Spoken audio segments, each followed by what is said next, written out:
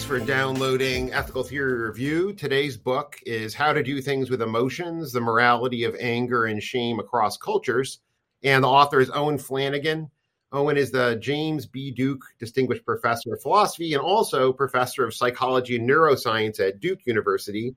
And he has lots of great books. The Geography of Morals was the one before this. And he's well known for the varieties of moral personality and other books. So, Owen, in the book, just to give a brief intro for listeners, you bring to bear information from evolutionary psychology, philosophy, anthropology, and straight up psychology. And you focus on two emotions, anger and shame. But I think the general project is to show how other emotions, too, you could do. If you look at any emotion, say anger, there's a lot of complexity. There's a genus of anger, but then there are different species, different kinds of anger.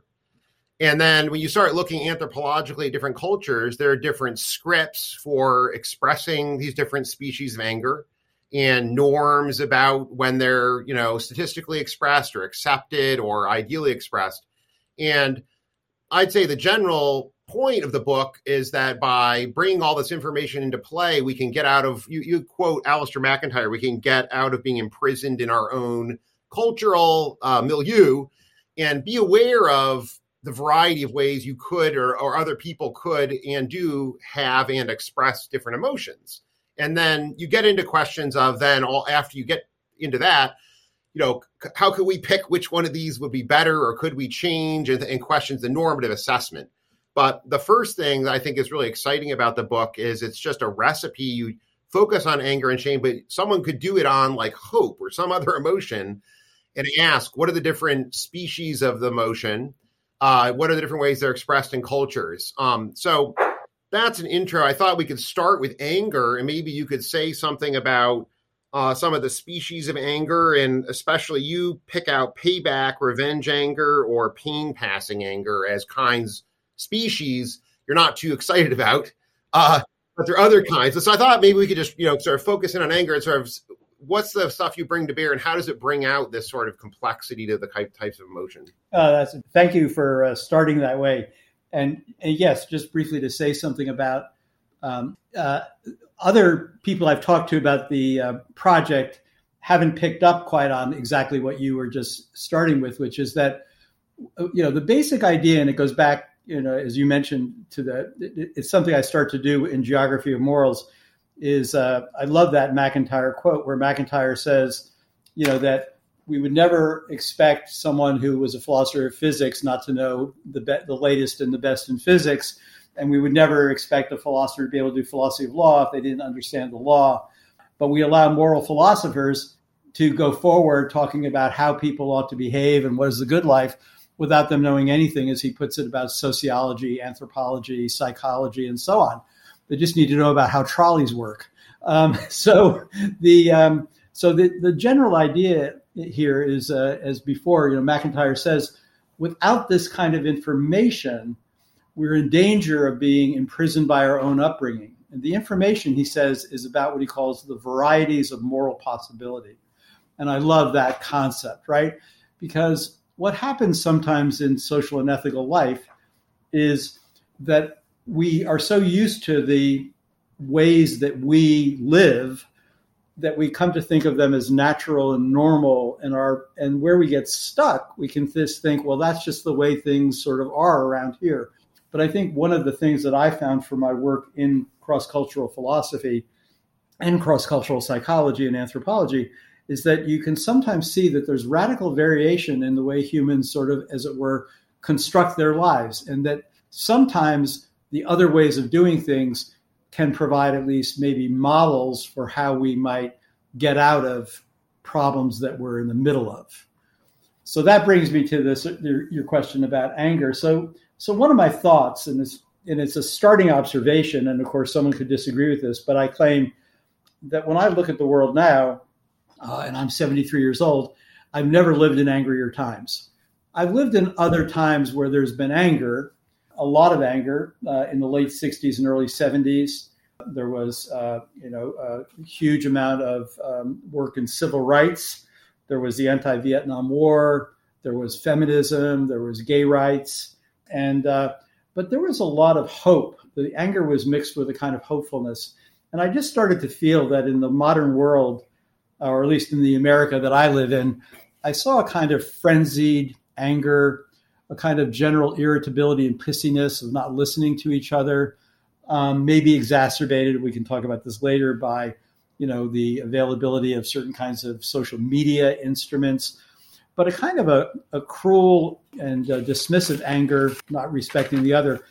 And I noticed that what would happen is when I talked to friends, about this, they would sometimes say, well, it's natural to be angry. Anger comes, as it were, with the equipment.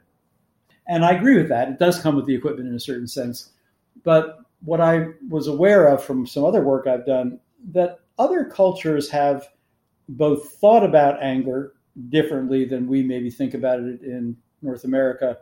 And they also think about it normatively and actually try to, as it were, educate the youth so that they follow different norms and scripts of anger. So to answer your first question, so as far as the genus, and you're totally right, I mean, anger is a genus, and there are all kinds of intuitive complexities, like is irritability or being irritated a kind of anger, or is it a fuel for anger, as the Stoics say? But what I found useful was to distinguish among several different species of anger. So one is a kind that many people have talked about.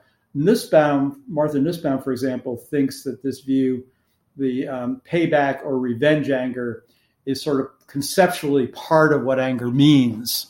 She must mean for people in the lineage of Footnotes to Plato or something like that.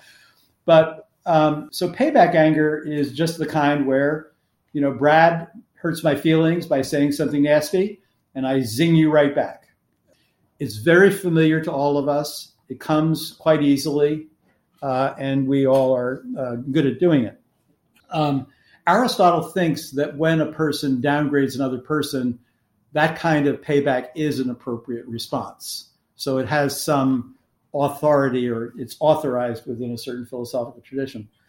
A different kind of anger, which I think is more common than you might think, at least in America, is pain-passing anger. And pain-passing anger, the way I define it, is you feel angry and irritable because something is wrong, either with your life or something has happened, and you feel that you are allowed to ventilate your feeling and, as it were, convey your unpleasant feelings to people that you work with or that you live with, and so on and so forth.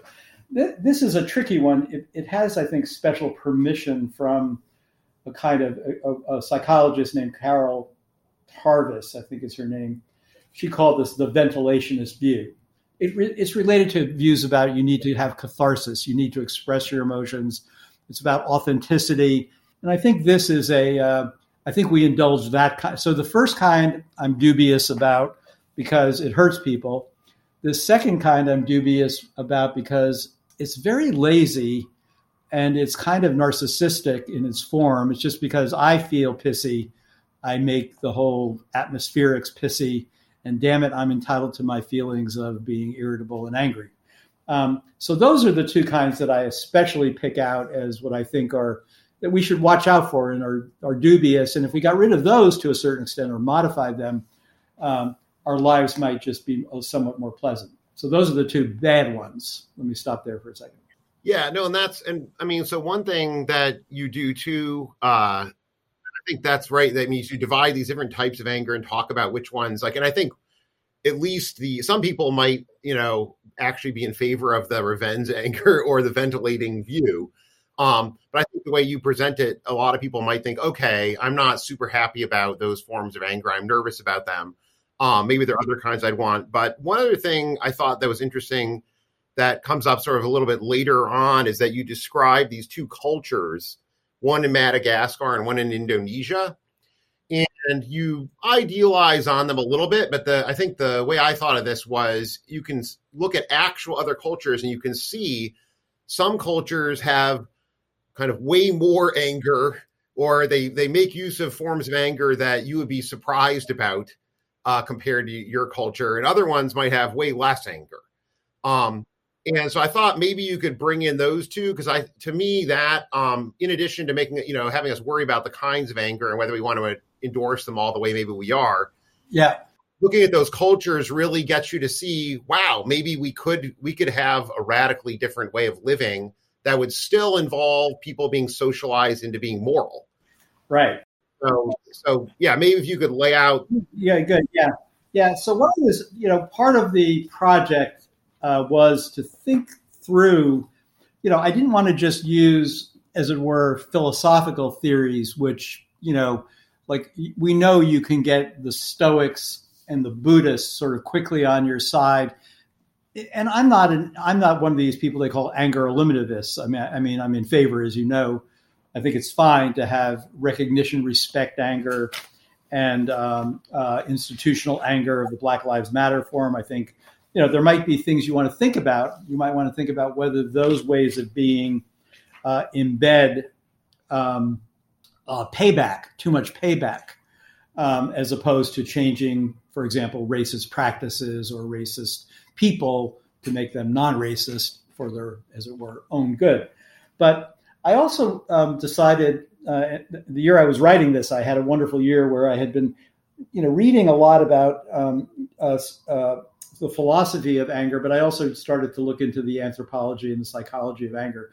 And so one of the things I started to do was there was a paper that came out, actually, it compared these two cultures. The one in Indonesia is a group of people, the Minangkabau, who they think that anger is just terrible. It's the work of the devil. So they're one of these cultures which, in their, what is called in psychology, their ethnotheory, they're able to articulate this to a certain extent.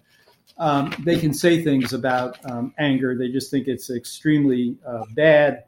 And what they use is shame as the primary socializing emotion.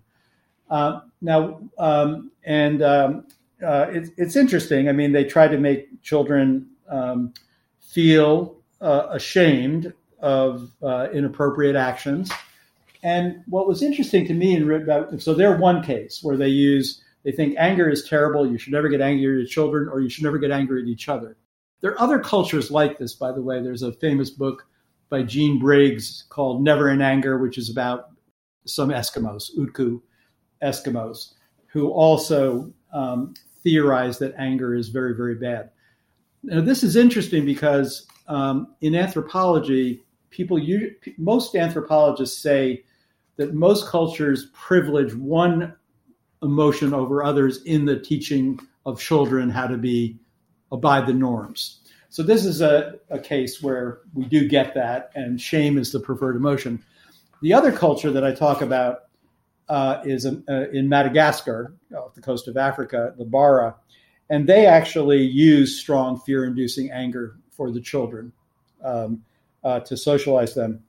One of the main things that I found interesting about the article is that most of Western psychology will teach you that it'll really cause kids to be screwed up if you either use fear-inducing anger all the time to make them straighten out and fly right, as my dad used to say, or if you use shame all the time to do that. And what I found interesting about the work in anthropology about these cultures is they didn't show the usual sort of neuroses, maladjustment, juvenile delinquency, addiction disorders, eating disorders that you might expect to see elsewhere. So they're an interesting case because you're not only getting the fact that there's, it's just that different cultures have come upon different ways of thinking about how to mold children into good human beings. And there are some cases where these very powerful emotions, which we think probably rightly can be very dangerous, they can be weaponized, are okay. They work out okay. I'll just put it that way. Yeah, because that gets at one of the things that I was interested in. Then, sort of when we've got at that point in the book, you've introduced different species of anger, and the other thing I thought I'd mention is that in the discussion of evidence about the types of anger and the scripts that you people use to express anger and the norms for anger in the United States, you emphasize and you do a good job of laying out, there's a lot of diversity in the United States. And so we might have, if you look at the evidence, there might be dominant, say, scripts for expressing anger, but there's also a lot of variation. And one thing I thought was interesting about one benefit of doing this kind of work is you can start as an individual, realize, probably there's just, psychological differences in neurodiversity and things like that, where you could realize, I realize I sort of do anger this way. Like I'm closer to like the Japanese, the thing that they typically identify with that culture. Right. And that's a sort of useful aspect of this too, is that to see that there's this internal diversity. But after you've introduced these two different cultures and you made the point you just made, where it doesn't look like there's a case to be made that doing anger one way in the socialization of children or using shame instead of anger, it's not clear that there's evidence that one is good from the point of view of promoting well-being over the other. And it doesn't, so it looks like it's sort of underdetermined. And so then you got into how could we decide whether the way we're operating now with this emotion, either individually or as a group, good or bad? And so maybe if you could say more about how you try to sort of wrestle with that question and what kind of different resources from philosophy or, how could we try to think about that? Yeah, good. That's very helpful. Yeah. So, one thing I think about early on is once you make a taxonomy of the different kinds of anger, and you hope that they're familiar to your audience, like that people understand, either that they are prone sometimes to engaging in payback anger or revenge anger, that they are prone to sometimes, maybe if they're brought up in a certain way, believing that they're completely entitled to their emotions and can ventilate them whatever way they want, and so on and so forth.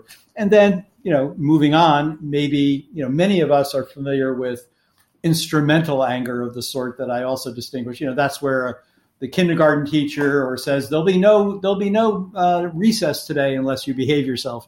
They're not really angry, but it's just a way of restoring order. But then, of course, there's recognition, respect anger, where you really do treat me as a deplorable, and I have every right to ask you for a restoration of my dignity, and especially then for causes that have to do with systemic racism or sexism and so on and so forth. Those seem to be perfectly acceptable. One of the ways I try to think about these things, so there are several different things. So one way, as you point out, that you could use both the cross-cultural philosophy and the anthropological diversity is to have therapy of a certain view, which is this view.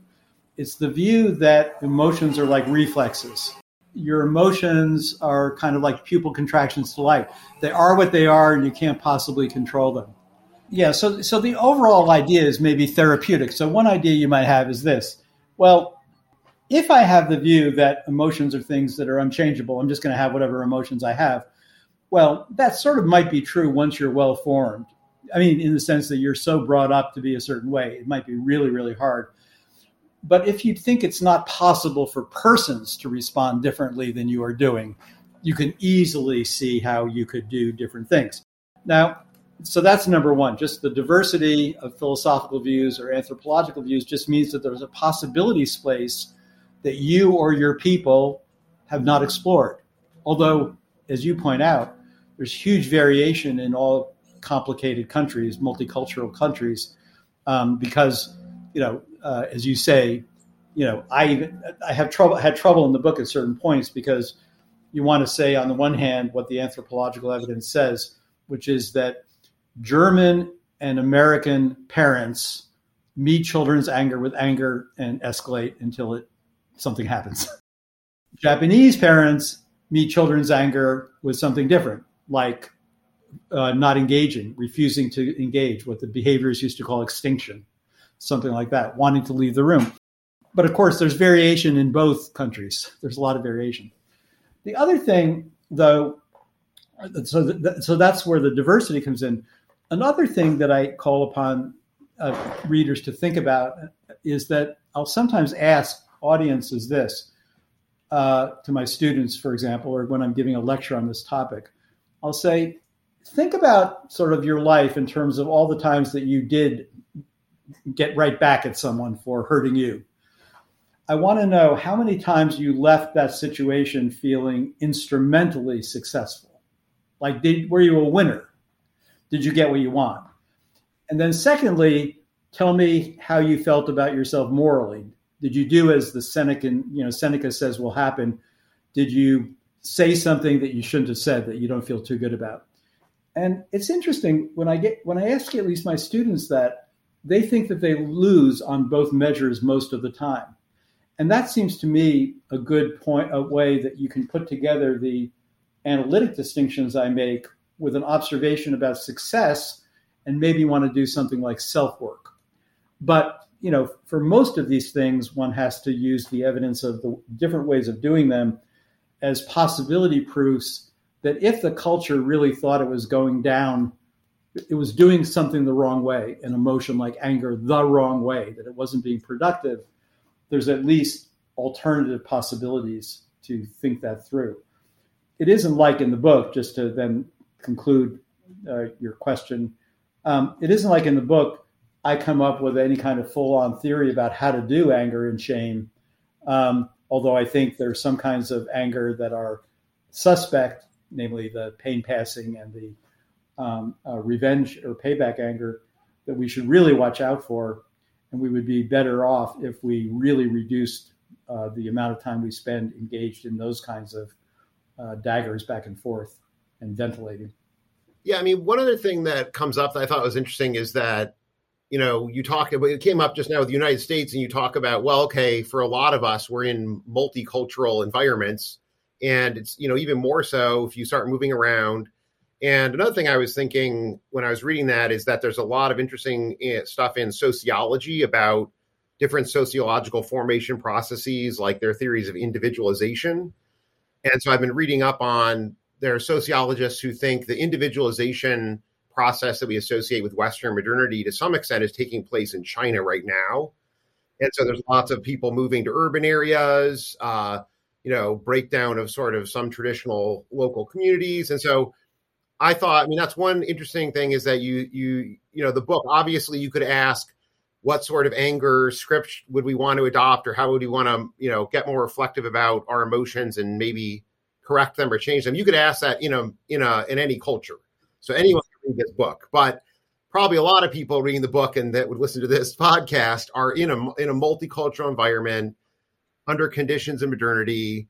Probably a lot of people live far away from their parents. So there's just lots of these common conditions. And I think it's interesting where one thing you frame is that, so we could say, we want to think about how to do emotions well under those conditions. Yes. And I guess one thing, I don't know what if you may say, that just struck me, given that I've seen in your other books too, and I agree, I really like Alasdair MacIntyre's stuff, especially when you read his early stuff, because he's always been looking at these different cultures.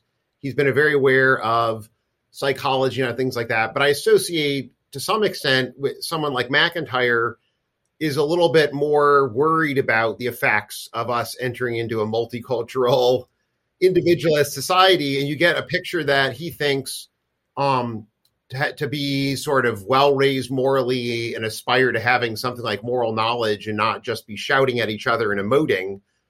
We would need to be in something closer to monocultures. Yeah. Anyway, I don't know. I just sort of was curious what you thought about that, and that you seem in all your work much more positive about multicultural environments, even though they can be confusing and hard to navigate. But I don't know if you have any thoughts. No, I thank you for that, because Alasdair has been one of the great influences in my life, and he and I differ at that point. But I really get why he thinks that way. So let me just say a little bit about that. So, in fact, I just was corresponding with him recently. He's now 93 years old, and he's still working hard and thinking hard. And unfortunately, he's suffering some of the slings and arrows that come with being elderly, he told me. But he is just a remarkable person. But I think you're exactly right in the way you, on the one hand, Alistair has been always attentive to this sort of diversity of options, but he usually comes to a point where he gets concerned about it being a cacophony. And I think that's right. I get why he thinks that. So let me just say a little bit about that. So one problem that I do try to talk about in the book a little bit is I think about this method, which we philosophers, of course, learn growing up, comes from Aristotle, and then Rawls, of course, helped perfect it, the method of reflective equilibrium. And what is that? Well, we philosophers all know that what we do is we take, we say, Owen got mad at Brad and hit him over the head with a frying pan. There's something wrong with that. What is wrong with that? That was excessive. And then we eventually coordinate our judgments about our intuitions, our judgments with our principles and our general background theory. Now, what do you do in a culture which has multiple background theories? And there is some psychological work about this that Batya Mesquita, who's a really good cultural psychologist, has done with her colleagues with immigrants. And what they find, at least in Belgium, is that, when different immigrant cultures come in with, of course, different ways of, different norms and scripts for doing the emotion, shall we say. And what they find, at least in Belgium, is that the immigrants change at least outside the house, they change how they do emotions within 3 generations to conform to the majority one. Now, you could just say, well, that's the empirical regularity, but what does that mean? Well, I'm a native New Yorker, so I can say this. Well, if everybody who gets off the boat at Ellis Island becomes, as it were, enacts New York style anger and rudeness norms, then you just think, well, that's a loss. Why didn't we learn from the Buddhists and the Confucians and the Japanese people, to sort of watch change a little bit the way the zingers fly? So there's an actual, what I would say is an actual empirical problem, which is that the causal patterns of the way multicultures work out and who wins has a lot to do with the size and the power. Numerical and power majorities will determine, which scripts win, not necessarily their moral quality. But I guess I'm more resigned than McIntyre to the fact that we just will live in multicultural worlds. So damn it, we have to figure out the way forward. One other thing I'll say is that there is a method that our friend PJ Ivanhoe, he likes it, but I think it's chaotic. I call it super wide reflective equilibrium. And this is where everybody comes under the circus tent and we all sort of test out our, the Buddhists and the Shinto people and the people from Madagascar and the people from Indonesia and Muslims and Catholics. And everybody gets to sort of publicly talk about what their norms and scripts are. But I don't see how you bring it all into some kind of equilibrium, because in the background, there are very powerful views about what it means to be a good person, what it means to be a self, what it means to be one of us. So it's a serious problem. But maybe the difference between Alistair and me is that when he gets to the point of thinking really hard about what will become of norms, commitments in multicultures, he sees more chaos and a cacophony than I at least hope will. Yeah, that's interesting. No, and the other person that I wanted to bring up and to sort of segue to the second half of the book on shame is Bernard Williams. And so in some ways I was thinking, Williams has, for independent reasons, he's not a fan of moral theories trying to establish the universal truth about the moral facts. And he wants us to focus more on thick terms, where in some ways that might connect up with the focus on emotions. But I was thinking of his stuff where he thinks that to some extent kind of philosophy, and then I think strands of our moral culture, if we're talking about the United States, that emphasize guilt and certain other moral ideas that are inherited from Christianity and maybe get rationalized in Kant. He thinks that there's a sort of fantastical dimension to those. And so then I think his strategy was, well, let's go look back at Greece and especially the Homeric Greeks before the influence of Aristotle. And you can see that there was a way they understood agency that was connected to the way they thought shame was important. And Williams thinks by studying the Greeks, I think one of his thoughts is we could actually become aware that we actually also do care about shame and the kind of agency they emphasize, but we can't really see that because of the way we talk about ourselves, at least in philosophy. But then, so you, in a very different way, in the second part of your book, want to push back against philosophic and also the interesting psychological mischaracterizations of shame, or sort of maybe you could think, well, shame's a genus, and they're picking one little species, and they're saying shame's bad. And so anyway, I thought I could invite you to say a little bit about this sort of mischaracterizations of shame in philosophy and psychology you combat, and then maybe we could get into what you're thinking when it comes to maybe shames. There's a good form we could rehabilitate that maybe we already care about, or maybe we could start to care more about, or something like that. Yeah. Very, very, very, very extremely helpful. Yeah. So again, I mean, what you're saying is just very helpful to me to even think about as the author what my project is. So like you said at the very beginning, there's the sort of the view of the emotions is such that for any emotion, as you already said, you could sort of do this. You could, in fact, I've had an interesting semester with some students who are working on grief. And it's, again, that's a really interesting one, because how different cultures do grief, how long the grieving process occurs. And it's one of these fascinating things where there's the Cholby book on grief that just came out. And then there's, sort of Confucian views on grief and how long mourning is. And there are different people who think just like they should get maternal and paternal leaves when babies come, they should get grief leaves. But then the question is, how long should those be? This is an area where you really get, lots of cultural differentiation of attitudes, and also just about how one is supposed to behave and feel. So, yeah, and like you mentioned, hope too. So with respect to shame, probably like you, because you've been doing this cross-cultural stuff as well for a while, you couldn't help but notice when you study, especially like Chinese philosophy or early Chinese philosophy, that shame appears a lot as a moral source. It's not quite like with the culture that I talk about in Indonesia, where shame is the only thing that Confucians used. To obviously not, but it obviously has an important role in the moral socialization of children.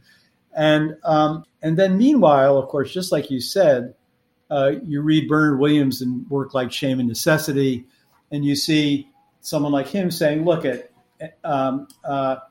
there was a way that our ancestors in the lineage that we're part of utilized this concept, this moral emotion, in organizing social life. And it either is, you put it nicely, you could think of it as maybe recessive for us. It's not altogether gone, but I'm going to help you.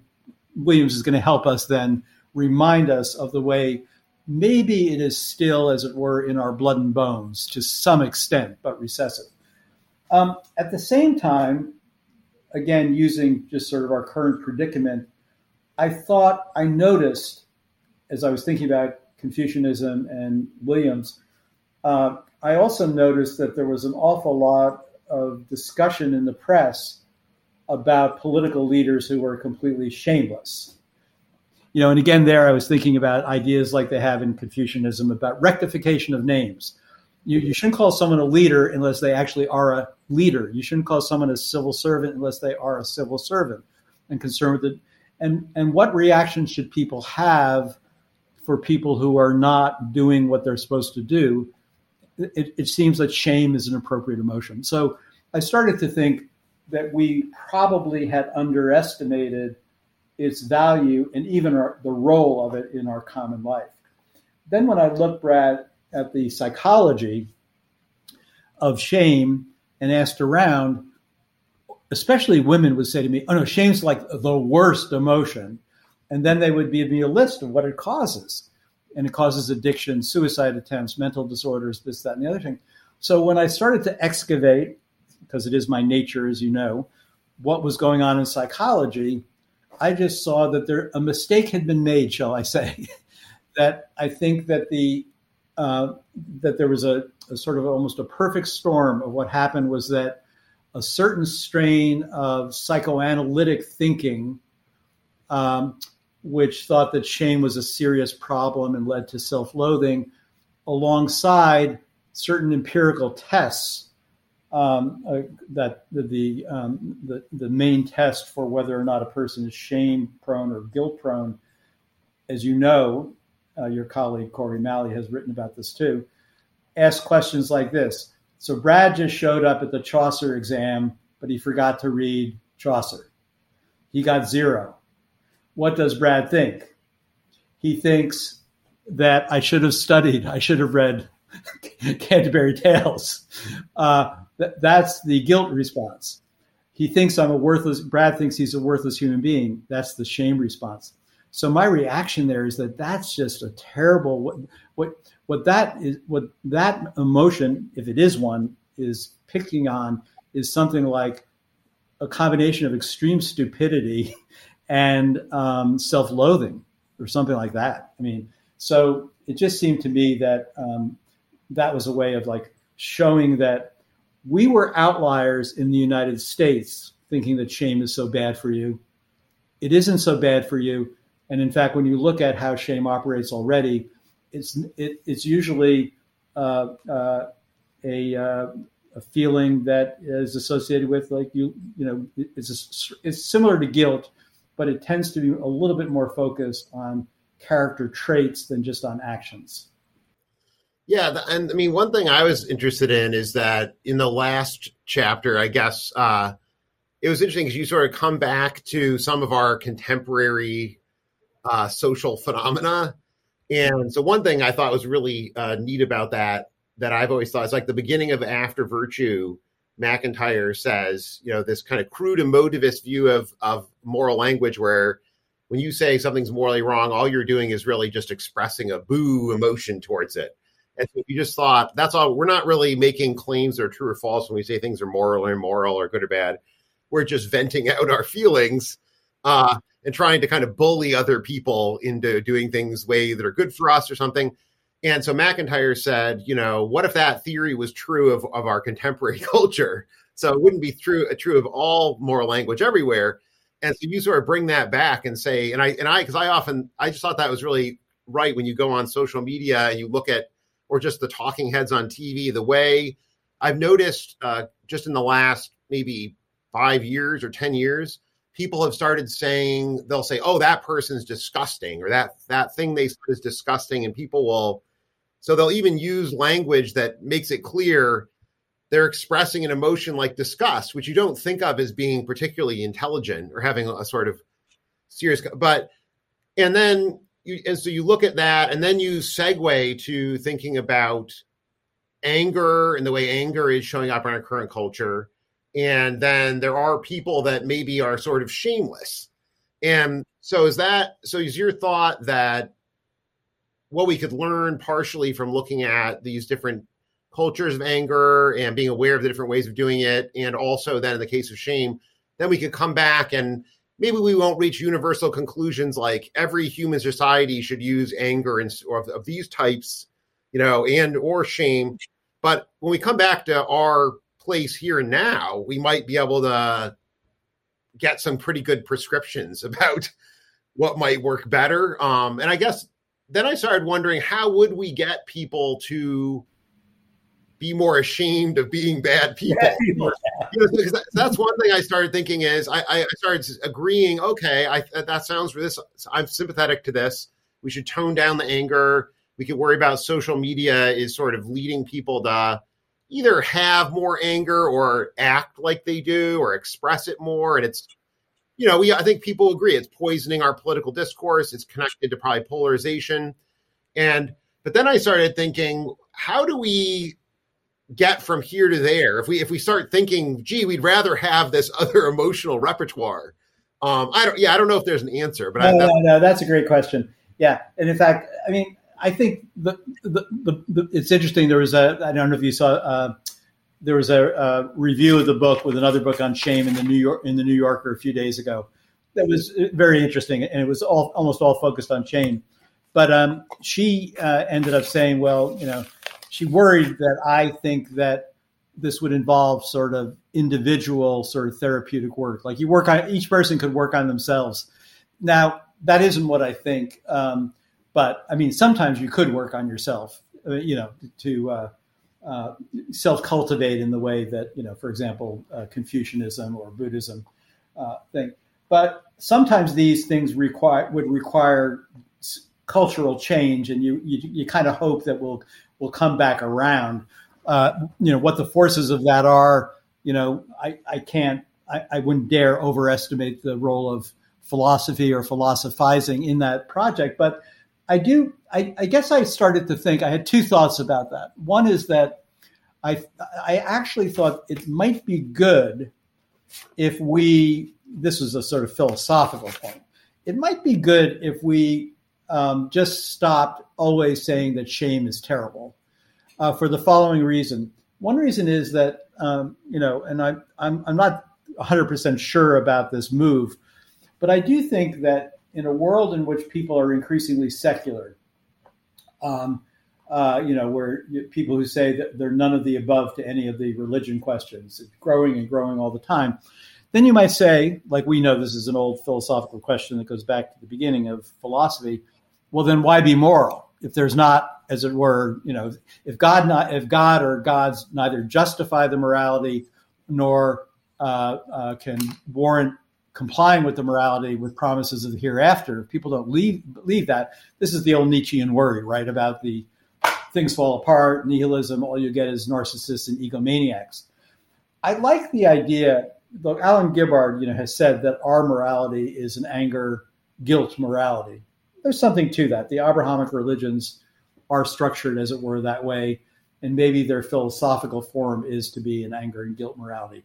Whereas, moral violations are things that other people commit, are things that I can be appropriately angry about, and things that I do that are bad are things that I can appropriately feel guilty about, where guilt is anger turned inward.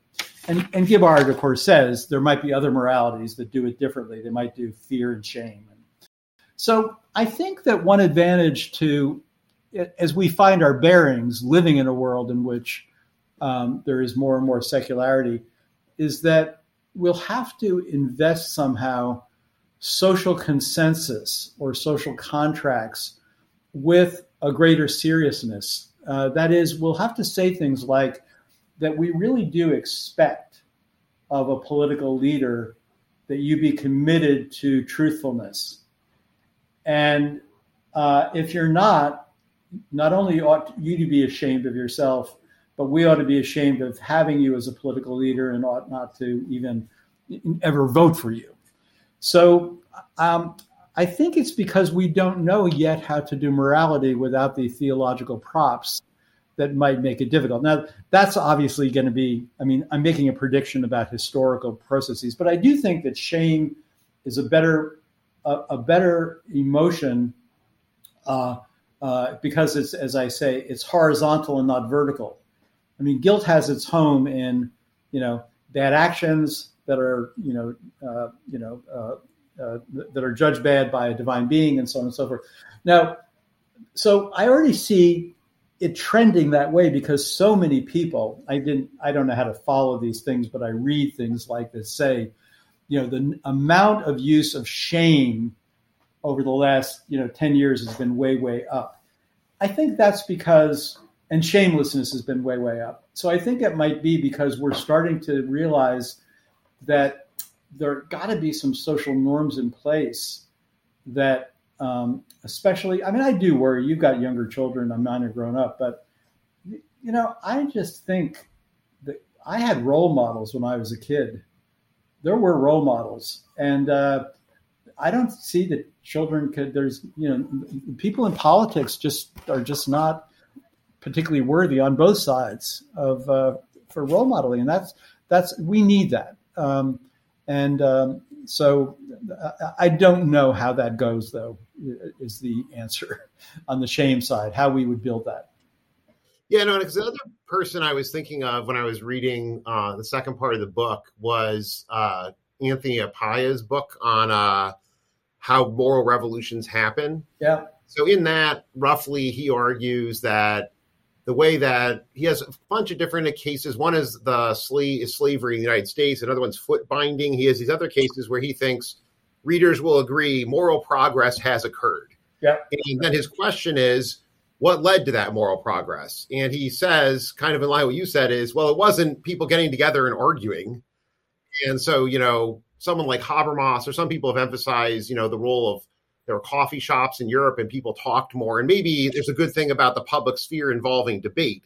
That's true. But what Appiah argues is that the way moral progress happens roughly is that some things just become beyond the pale, so to speak. So it's like the way I think of this is at a certain point, it was not okay anymore to be a racist and support slavery or make money from slavery in polite society, in certain groups of society. It was no longer acceptable.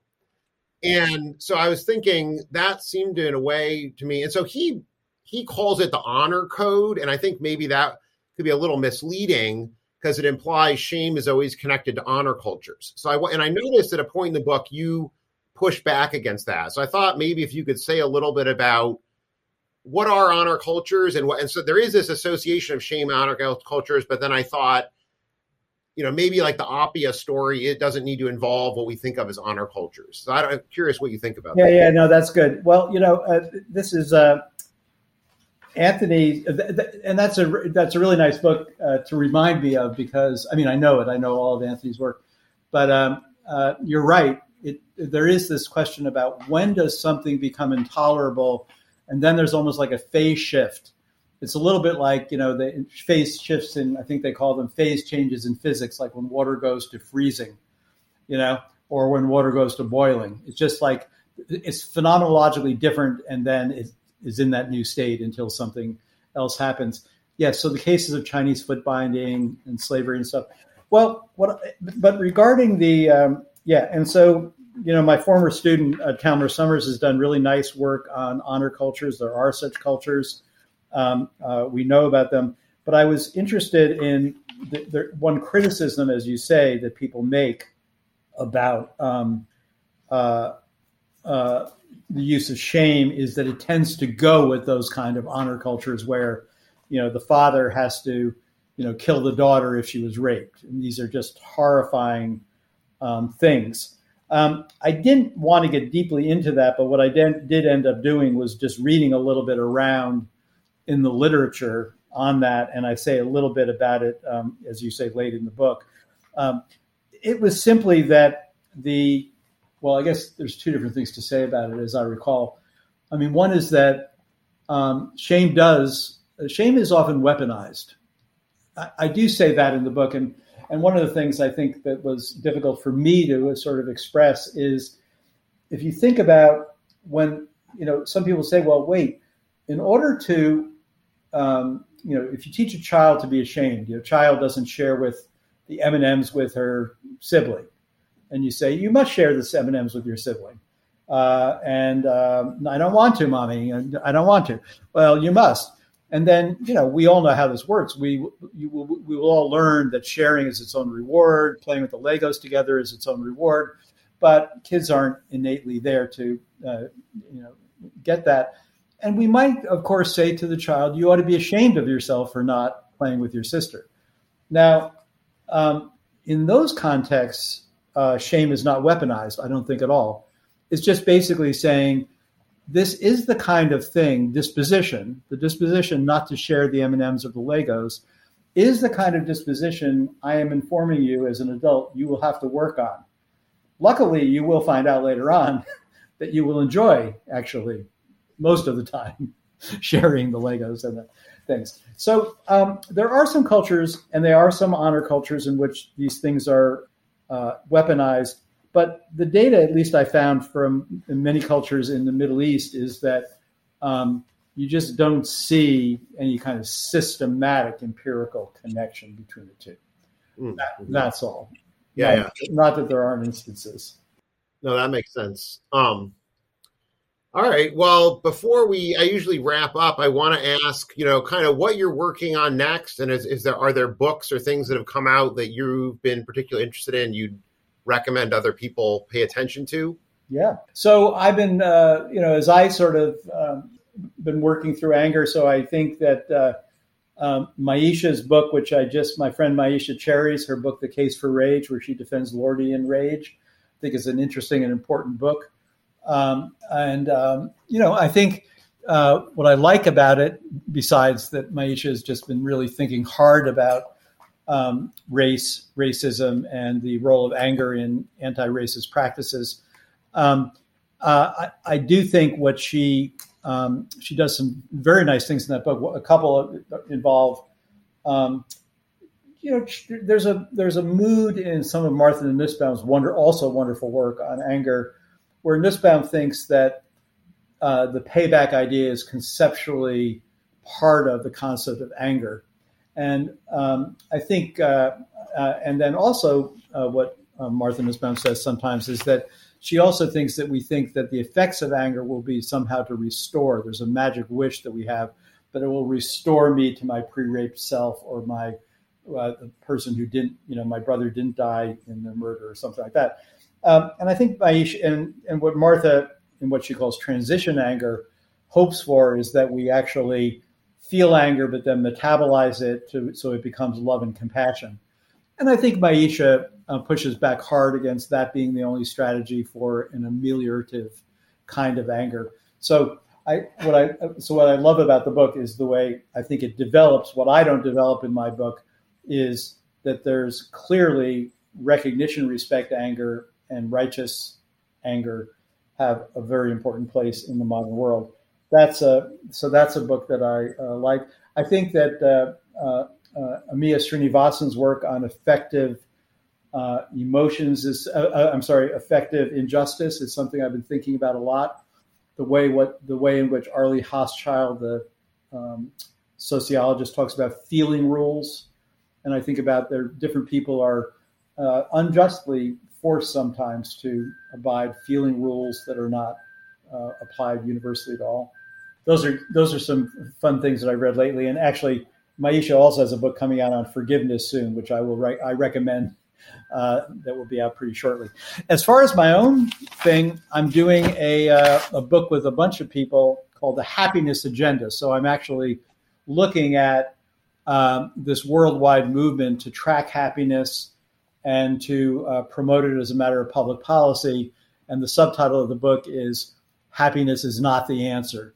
And it's an argument against the sort of idea that happiness is the summum bonum, and that you can track it empirically very easily in a way that's, and again, it brings the team of authors who I'm with, Joe Ledoux, who's a cognitive neuroscientist, Dan Hebron, who you know, Michelle Moody Adams, Yolanda Wilson. These are other philosophers, and a few psychologists who I won't mention because we're a philosophy show.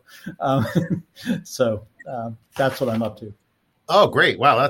I like that. Debunk the American insistence we have to always pretend we're happy. Yeah. All right. Well, thanks so much for coming on, Owen. This was a lot of fun and I learned a lot. I really enjoyed it, Brad. Thank you so much.